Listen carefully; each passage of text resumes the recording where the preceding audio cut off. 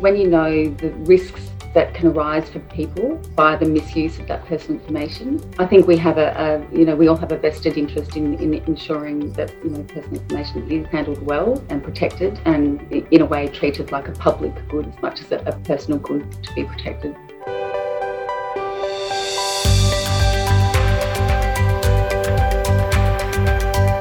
Good morning, everyone, and welcome to a new episode of Behind the Gram podcast. We're your hosts. I'm Paige. And I'm Niharika. In today's episode, we'll be hearing from the lovely lawyers at Lander & Rogers about corporate privacy law. As you will hear, the rapid digitalisation and emerging technologies in recent years have raised new risks and opportunities for those seeking to protect their IP. We are also very excited to hear about their culture, as in 2020, they won the Diversity Law Firm of the Year and Employer of Choice. This is a broad practice area, as privacy plays a role in all commercial transactions from M&A to insolvency. In this episode, Lander & Rogers share with us what it's like to work in the fast-paced practice area, the culture of their team, and how they keep up with the constantly evolving digital age. We'll get started and let our guests introduce themselves. Hi everyone, I'm Lisa Fitzgerald, a partner at Lander & Rogers, practicing in the technology and digital group. My name's Christopher Aaron-Young, and I'm a corporate lawyer in Lander & Rogers Technology and Digital Practice Group. Perfect. And then we always start with a few fun questions that absolutely have nothing related to law or Landers. So the first one we always ask is, if you could only have one coffee order for the rest of your life, what would your order be? It'd be a skim flat white. Nice, simple and reliable. Mine would be a full fat latte, bottomless, and made in Melbourne, of course. Oh, amazing. For a second I was like, what's this bottomless latte I've never heard of? I need that. And a bit of a fun one, is there a song that you might listen to that really gets you going, that when you play maybe other people don't know about and you think it should be more widely known? That's a doozy, Paige. I don't know if I can answer that. I don't know any off the top of my head. I always say to this question that I'm such a mainstream music listener that there's nothing I would listen to that people would not know about, because I am not unique or cool at all when it comes to music. One of the songs that I think should be more widely known by the younger generation is a song called We're Not Going to Take It by Twisted Sister. And many a time have clients and I joked about dropping in an audio file during negotiations, pushing back on a particular request, and we think that would be great. A great addition to contracts is adding audio files in there. I can't say I've heard the song, but I agree with the sentiment. I think that would be a fantastic way to push back in a negotiation. But I will be listening to it after this. This question is actually one of my favourite ones from this little section, but it can be as silly or as serious as you want. But is there a dream from your childhood that you maybe never got to achieve? These can be super trivial. Some people say, like, I didn't go to Disneyland, or I really wanted to be an astronaut. And then other people have had very serious answers. Well, I've always been keen to run a marathon. I know it's such an abstract thing, but all my mates used to run like state and all that stuff. And never had an opportunity to do that, or never been fit enough to do that. So that's one dream I'd definitely like to take on and just kind of conquer. That's very good. I think I've always thought the same thing. My stepdad used to run marathons, and he always used to tell me that if I ran a marathon and qualified for the New York Marathon, that he would take me to New York. Yet that was not even enough motivation to make me run a marathon. So we'll see if I ever get that far. One day soon. One day. What about you, Lisa? Competing in the Olympics in an event, any event, but yeah, I didn't achieve that, and unlikely to unless it's lawn bowls or something in my twilight years. No, I love that answer. I think I always loved the Olympics because I just wanted to be part of the opening ceremony. It was always so beautiful and everyone marched out and they all had their matching Australian tracksuits, and I just wanted to be part of that more than actually training for anything sport or athletics related. Yeah, as long as you get to choose the uniform though, because they can be a bit hit and miss. That's very true. Well, thank you for that. I know that was a little bit of a challenge, but I promise the following questions are all about the work you do and Landers, so we'll be smooth sailing. But if you could describe Landers in 3 words, what do you think those words would be that best describe the kind of feel and experience that you've had from the firm? Well, Lander & Rogers, the culture is incredible. So I think, it's probably 2 words, the culture. Amazing. I love that. I guess like 3 broad descriptions. So Innovative for sure. They're empathetic and they're technically excellent. I know those are more than 3 words. Innovative, compassionate, and excellent are probably the best ones to summarise it. No, they're great. And I really loved how you said, well, empathetic and compassionate, because I don't think they're words that you always hear in association with work, or more particularly with law firms, as I think that's probably the opposite is what is thought. So that's really nice to hear, and probably plays a lot into the culture that you spoke about, Lisa, and why you love it so much. And I guess on that, are there any sort of myths that you think that the firm dispels about working in the law, whether that be that it is quite a empathetic and compassionate workspace, or is there anything else that you maybe thought about working at a law firm that now that you're in that role, the firm has completely flipped that idea on its head? Yeah, it's less about the kind of preconceived concepts of what a law firm was for me. It's more about how I used to perceive what a company could be or a commercial operator should be. What Landis does really well is balance both the commercial excellence with the kind of community focus. And you get that leadership from up top. You have awesome partners like Lisa, and you have the CEP, Genevieve, who really invest in her employees and also backs the community around her. So that's probably one of the key call-outs, I would imagine. That sounds great. Thank you for sharing that. Yeah, I think something that Landis does exceptionally well is investment in pro bono work. So I think a lot of firms do that, but Landis does it just so well, and it's really part of our everyday existence. So at any one time, you'll always have a pro bono matter going on in conjunction with your billable work. So I think that's amazing, and just how that challenged my own preconceptions of corporate law firms when I was a student is that sort of ability to marry doing something, you know, giving back to the community, or doing something that might be human rights lawish and, you know, doing something that is very much commercial and part of the private sector. So, yeah, it's kind of a match made in heaven when you've got all of those boxes ticked.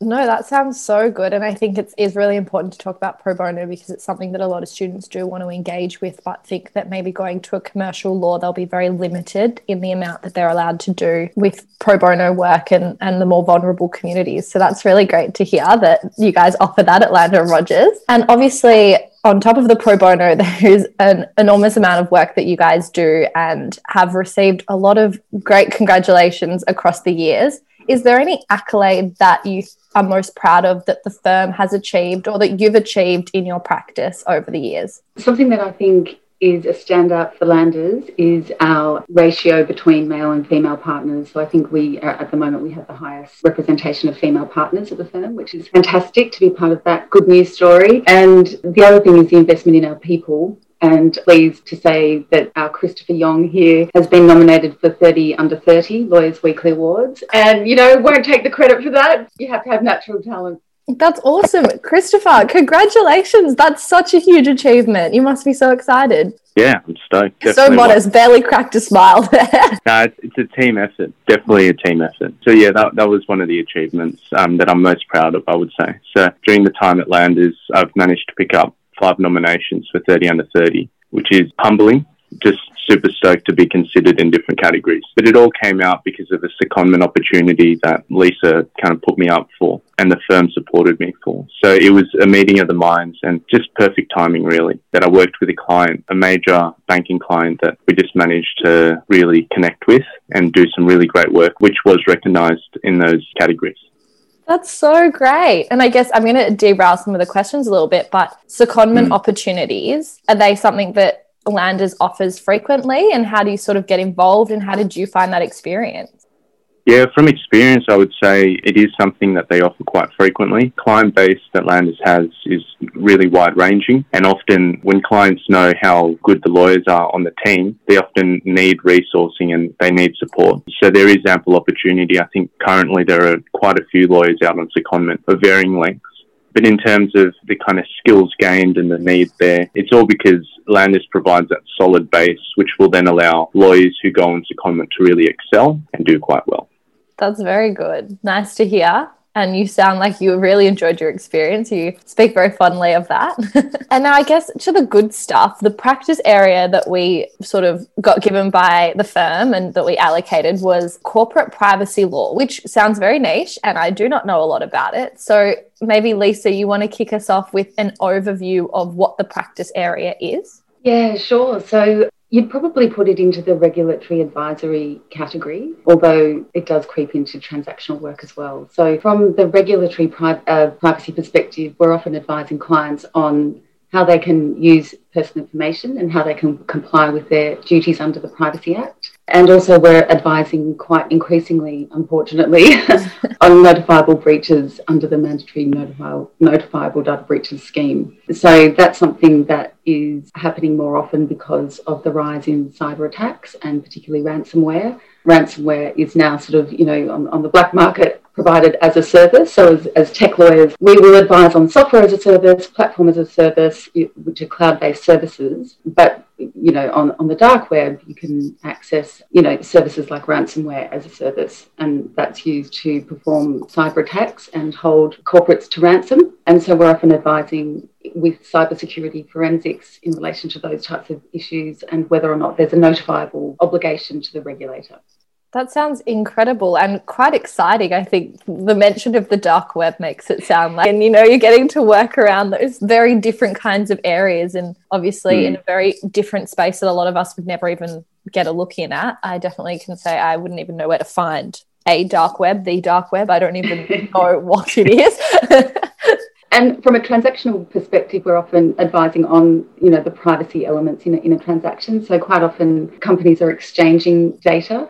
And so if there's any personal information involved in that, that's where we would advise and make sure there's sufficient contractual protections, within that contractual arrangement to ensure that personal information is protected.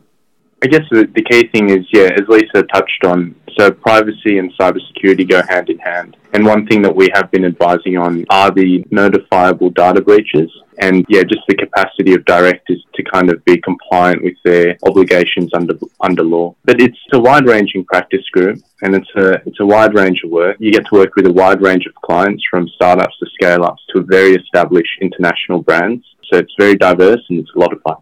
I'm sure it is. That sounds so exciting. And the next question is, what drew you to this area of law? Was it, I guess, the clients? Was it that you were interested in the sort of tech world or sort of fell into it like the common answer is that you did your rotations and you liked a partner or it just worked well with your skill set? For me, there's always been an interest in startups, scale-ups and that whole technology frontier work. I'm a pretty avid reader and always kind of keeping up to date with those type of developments. So it worked really hand in hand to work for a boss and work for a company that really leads by example and is at the frontier of a lot of these innovative technologies and developments. And one example of that, which they do really well, is they train their lawyers up on different types of technology. And just to have the opportunity to learn those type of back-end skills to complement the front-end skills, as in technical or drafting skills, just works really well. No, that sounds like it really does. And I'm quite impressed. I'm totally going to cut myself out saying this. But Christopher, you speak so well and very highly about the firm that I'm like, they obviously did something right in your training. We pay him. No, they're a good one. It's really cool. And thank you for saying that. Lisa, what drew you to this area of law? Well, again, this is going to date me, but it wasn't really a practice area when I was going through law school. It was just sort of evolving. So it's really grown alongside my own other practice areas, which include, as I mentioned earlier, technology, telecommunications, media, intellectual property. So it sort of goes part and parcel, obviously, with technology because of, the dependence of technology on data and usually personal information. So it sort of goes hand in glove with tech, as does IP. So we're often, advising just as much on intellectual property rights as well in that context. So, it wasn't by design at all, but certainly now it's very much an integral part of our practice and an exciting part. And, I think when you know the risks that can arise for people by the misuse of that personal information, I think we have we all have a vested interest in ensuring that, personal information is handled well and protected and in a way treated like a public good as much as a personal good to be protected. No, that's a really important way of looking at it too, because I think that we forget that when there is a data breach, it's generally not just one person's information that's taken. It's every single piece of information that was in that data pool is now being dispersed to someone else, which is definitely more of a public problem than a personal problem. I guess you sort of spoke about this earlier, which I had no idea about. But the question I'm going to ask is, what's one thing you wish more people knew about corporate privacy law that they maybe don't? And I was just really interested earlier when you said that there is some involvement of sort of forensic work in your practice, which is something I would have never even crossed my mind that would be something that you guys work with. Is there anything else that maybe you wish people knew, or if you want to talk about that sort of part of it a little bit more? We talked earlier about the mandatory notifiable data breaches scheme. That's what it's referred to as under the Privacy Act. And I think a lot of people think there's a mandatory obligation to always report when there's a data breach. But there's actually a legal assessment that has to happen. And we do that often in conjunction with what the forensics uncover in terms of the accessibility of the information that may have been compromised, the nature of the attack and the likelihood of that attack sort of resulting in serious harm to individuals. So the legal assessment does require that establishment of a likelihood of serious harm to the affected individuals. And so that, I think, is something that people don't really appreciate. They think it's got to report to the regulator. Wow, we're going to have, reputational damage as a result and loss of customer confidence and all of that sort of stuff. But actually, you don't always need to report, and you can take remediation steps to reduce the likelihood of serious harm. So a bit of a technical point, but if you like to sort of, think about the law and apply it practically and work with, amazing forensic scientists, it's amazing. Yeah, that's really interesting. It's always cool to hear when the law sort of intersects with other areas and we are, as lawyers, working in a space that maybe doesn't seem strictly legal. You're working inside a legislative framework, but the kind of rules and tests that you're applying aren't just on the basis of legal opinion, which is really cool. Yeah, it is. That point about intersection of laws is really important in privacy, actually, because increasingly, it's not just an isolated issue. There's quite often consumer law issues that you need to consider in conjunction with privacy, as well as just other data-related regulations, such as in financial services. There's APRA regulations that relate to that sort of information, not just personal information. So you do have to bring a holistic sort of analysis to your work, which makes it interesting. I think Lisa covered it really, really well. Only thing I would add is that we are very commercial and kind of holistic in that sense, to use her words. So not only bearing in mind the whole kind of universe of the legal component, but also understanding exactly what the client needs and what commercial decisions and factors are playing in their decision making and in our decision making. I was just going to make another add-on there, if it's okay, Paige, because I think it's a really important point that commerciality is something that our clients expect. Certainly when I started out, it was much more black letter, but now there's a requirement for lawyers to really understand, things like legal budget and what they can allocate to the legal advice that they're seeking, but also, just the commercial context within which you're giving that advice. So it's a really important point. And again, in the context of privacy, you're quite often not only looking at the legal obligation, but what the customer expectation is, which can be a higher standard. And so, you're quite often advising on what best practice is, which again can exceed the legal standard. So, that's quite an interesting part of the job. One thing that's done really well is you're moving away from this type of master builder model where it's like one central repo of understanding, and you're breaking, what our team does really well is you break down the silos and you work across different areas of expertise. So Lisa and I have both had M&A experience, but there are M&A partners within our team which we lean on for those type of transactional input. But then for us, they come to for IP, privacy, and that really solid data advice. So it's just figuring out who's best placed to commercially answer which answers or which questions. And it's a really solid model. And you find that the team works more cohesively, and you're getting outcomes for the client that could never be achieved as an individual master builder, so to speak. That's such a good point. And I think we're hearing that more and more, that firms are realizing that you do need a little bit more movement across the practice areas, but also understand what people are good at and what their expertise is. And like you said, lean on them when the questions are technical and you need that support. So I think that's really great. And I'm sure Landers is doing it very, very well. We sort of touched on this earlier, but I guess to give a more concrete answer, what are the other sort of areas of law or other professional services that you interact with in corporate privacy law? Obviously, you've spoken about the regulator. Are there other sort of bodies that you need to rely on to be able to do your job well or efficiently? Well, internally, we work with our innovation team. So particularly in this area of privacy, there's so much that could be automated and done more efficiently. So quite often the compliance burden is too heavy for companies, and so they might make a commercial decision to take the risk on it, which isn't good. When we talked earlier about treating personal information as a public good, it's sort of, it's contrary to that. So making compliance obligations easier is something that we're actually working with our innovation team to build a tool that will help meet those regulatory obligations much more easily and efficiently and cost effectively. Just ticking all the boxes that make our clients happy. Most definitely.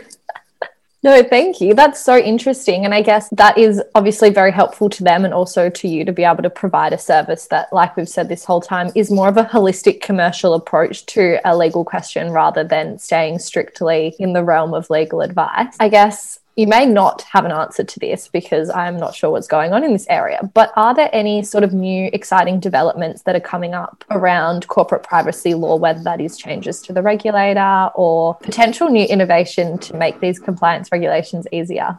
Yeah, there's highly anticipated changes to the Privacy Act. It's not something that changes very often, but there will be some changes that will bring it into closer alignment with what's referred to as the gold standard of the GDPR, which is the European regime. So that's coming up. And one of the biggest changes there will be the increase in fines. So I think they'll move from around $2 million for a fine up to $10 million or quite a significant percentage of annual domestic turnover. So the bite of the Privacy Act is going to, hurt even more and will motivate companies to actually comply. There'll be a need to integrate compliance from a privacy perspective into just BAU. So that is coming, and also potentially a change to the current regime, which is that not everyone is obliged to comply with the Privacy Act. You have to meet a threshold of an annual turnover of $3 million. So not all companies, particularly startups, have that. So there's no incentive for those smaller organisations to integrate privacy by design into their everyday and their products and services. Whereas if it does apply across the board, there will be that incentive. So yeah, that's a significant change if it comes into effect. That's a huge change. That definitely gives the legislation some teeth. Wow, that's a huge fine for companies to bear. Cool. Well, we're sort of getting to the end here, and these next few questions are sort of general advice to students to help them learn a bit more and get more involved. So is there any ways that you think students could build their knowledge on this area? Any resources or journals, websites that they should be following to make sure they can stay up to date with privacy laws? Shameless plug here, but we regularly publish within this space. So just register for all the updates that we put out. But equally on our personal LinkedIn platforms, we're constantly publishing different types of things. So that's also a good avenue to keep up to date with these developments. That's a great plug. We love it. I'm going to plug the OAIC, so the privacy regulator. They have an amazing resources on their site. It's a bit of a rabbit warren to find what you need, but yeah, it's just a very well-resourced privacy portal. And of course, the states and territories have their own privacy regime as well as the federal regime. So maybe in your particular state, checking out what they have to say would be a good thing to do. That's great advice. Thank you both. The next one is, I guess, from a perspective of an interviewer or someone that is reviewing applications, is there maybe 3 skills that you would look out for that students would have or experiences that they would have that would help them work effectively in this space? Yeah, absolutely. I think any sort of exposure to legal practice is going to help, whether or not it's in the privacy space or not. But particularly in any tech legal practice is going to help for privacy. And yeah, I would definitely try and go for the clerkship or go for a paralegal opportunity or something like that. Just that real hands-on experience is invaluable. Yeah, more general kind of skills to call out. I think just the key ones, so attention to details, paramount, ability to communicate clearly, also very important. And then the last, just actively listening to instructions being given. And those skills, they equally apply throughout the application process. So it's being mindful of what Landis have published, mindful of the prerequisite requirements when you're applying for these roles, just kind of being across all those kind of baseline table stakes expectations will really help you. That's such good advice. And I think that might be part of your answer to our final question, which is, do you have advice for students that want to apply for a clerkship at Landner and Rogers? Any words of wisdom to help them get their foot in the door? Be authentic. That's the key thing. Doesn't matter whether it's in the form of your resume, cover letter, or during the interviews, or any of the social events that they might put on. Just be authentic. And if you bring your whole self to work, then you'll find quite easily that you'll settle into the team and you'll excel quite well. But if there's any kind of reservation about that, just follow your instincts and adjust accordingly. Totally echo, that focus on authenticity, but also just maybe focusing on communicating your passion in, a particular area of law. If you have a passion, got to be authentic, and that's got to go hand in hand. But I think just sort of really focusing on the thing that makes you interested in pursuing a career in the law it really does speak volumes. It actually bounces off the page if you can articulate your passion for a particular area or the legal profession generally, or private practice or corporate practice or workplace relations or whatever it is, just the thing that really will drive you forward and keep continually improving. That's what we want to see. No, that sounds great. And I think you're right. They all kind of play hand in hand. The authenticity and your passion is all just about being yourself, which is obviously very valued, which is nice to hear. That is all from me, all of my questions. I just want to say a huge thank you to you both for your time this morning. It has been really, really lovely to talk to you. Thanks so much, Paige. Thanks again, Paige, for having us today.